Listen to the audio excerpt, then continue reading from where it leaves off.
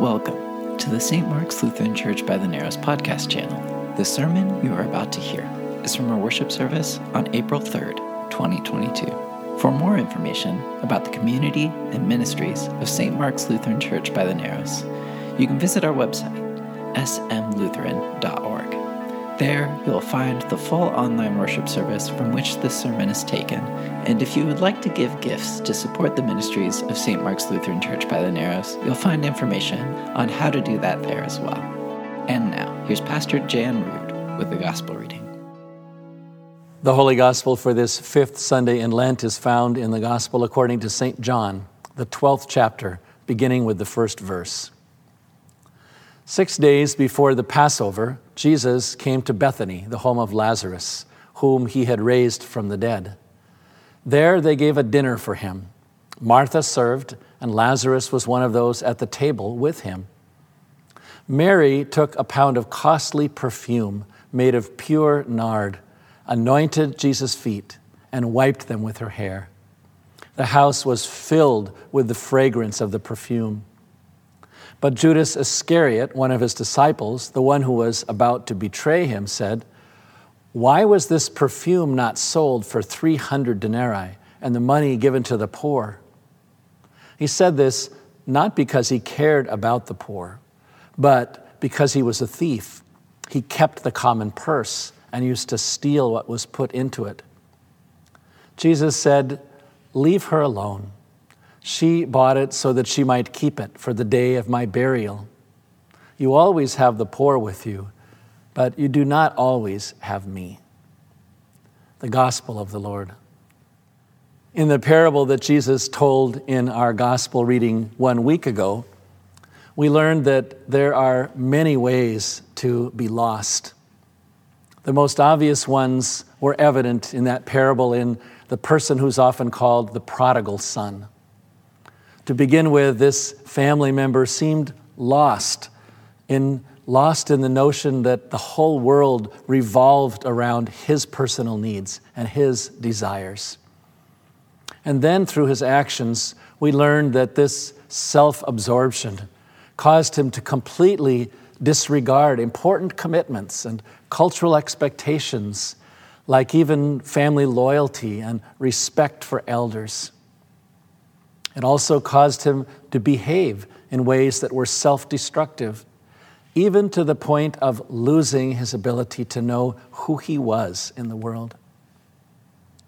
Later in the story, all of this and more was named by his father when he said, "This son of mine was lost and now is found."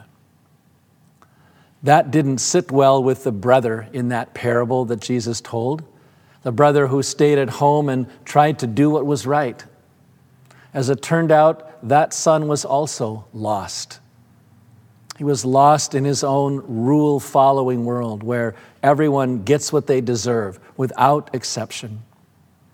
He was lost in the notion that an outpouring of love toward one person would result in less love and attention for him and less of the material things he deserved to have. But the character in Jesus' parable who seems to be even more lost than those two sons is the father. When he rushed out to embrace the wayward son who had left the family and lavished him with costly gifts, that prodigal father showed how completely lost he was in love. Any habits he may have had of protecting his resources wisely and guarding himself against risks were all forgotten in the moment that he saw his son from afar. It may have been foolish to pour out affection at that point, but you do foolish things when you are lost in love. I have carried those images from that parable with me throughout this week. So it's no surprise that they now have formed the lens through which I see the gospel story that we heard today. For me, it has become now a living parable about real people who are lost. To begin with, in the story we just heard, there is Judas, a man who is lost in his own desire to get what he can for himself. There isn't an inheritance to tempt him, but there is money in the common purse that he keeps for the community of Jesus' followers. And Judas cannot resist skimming off a portion of that for himself. Presumably, Jesus knew that this was happening, which means that he too was lost like the father in last week's parable. It was foolish to let Judas anywhere near the money, just like it was foolish to welcome him to the Passover feast 6 days later in Jerusalem. The one who dips his hand with me in the dish will betray me, Jesus announced on that night. And then he turned to Judas along with the others, Judas the betrayer, and said, "This is my body given for you. This is my blood poured out for you." You do foolish things when you are lost in love. And that brings me to Mary of Bethany. What in the world was she thinking? She poured out a whole pound of costly perfume on Jesus' feet. We are told that it would take the annual salary of an average laborer at that time to buy that much perfume. Can you imagine pouring out your annual salary as an act of love and gratitude? And who here does not agree with Judas, in spite of his twisted motives, when he says, "Why was this perfume not sold and the money given to the poor?" That seems perfectly rational, but in God's economy, there is room for foolishness such as this, along with the never-ending call to be generous toward the poor who we always have among us. One does not exclude the other. There can be generosity in both ways because in God's reign, there is always more than enough for all. I still wonder, though, what the source of that love was for Mary here. It helps to remember that the last time we heard how things smelled was in the story right before this in John's Gospel, when the body of Mary's brother Lazarus had the powerful smell of death. It was Mary's sister Martha who called attention to this when Jesus told people to take away the stone covering the tomb of Lazarus. "Lord," she said, "already there is a stench because he has been dead for 4 days." But now, here Lazarus is seated at the table beside Jesus, the one who raised him from the dead. And now the new smell that fills the room is the sweet fragrance of a perfume poured out lavishly and freely by a sister whose whole life now is overflowing with gratitude. It reminds me of the last line of a song that I have sung since childhood, which also names what it is like to be lost in this way. The title of the song is heard in the first line, "Love divine, all loves excelling." And then the last line of the song describes what happens when this divine love fills our whole being. As the songwriter says, we become lost in wonder, in love, and in praise. Perhaps you have known something of this in your own journey through life. Perhaps you too have been lost in love to the point where you have failed to count the cost. Perhaps there have been times when your instinct to guard yourself against risk has been abandoned. Times when you have foolishly given yourself away without any guarantee of what will be gained because of a love that compels you to be lavish and generous. If so, then you have also known something of what it means to love in the way that God loves.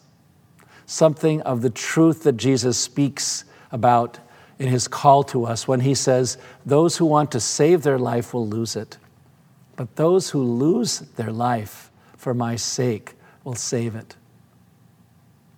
In the next 2 weeks, all that we see and hear about God in Jesus Christ will bring this truth home to us.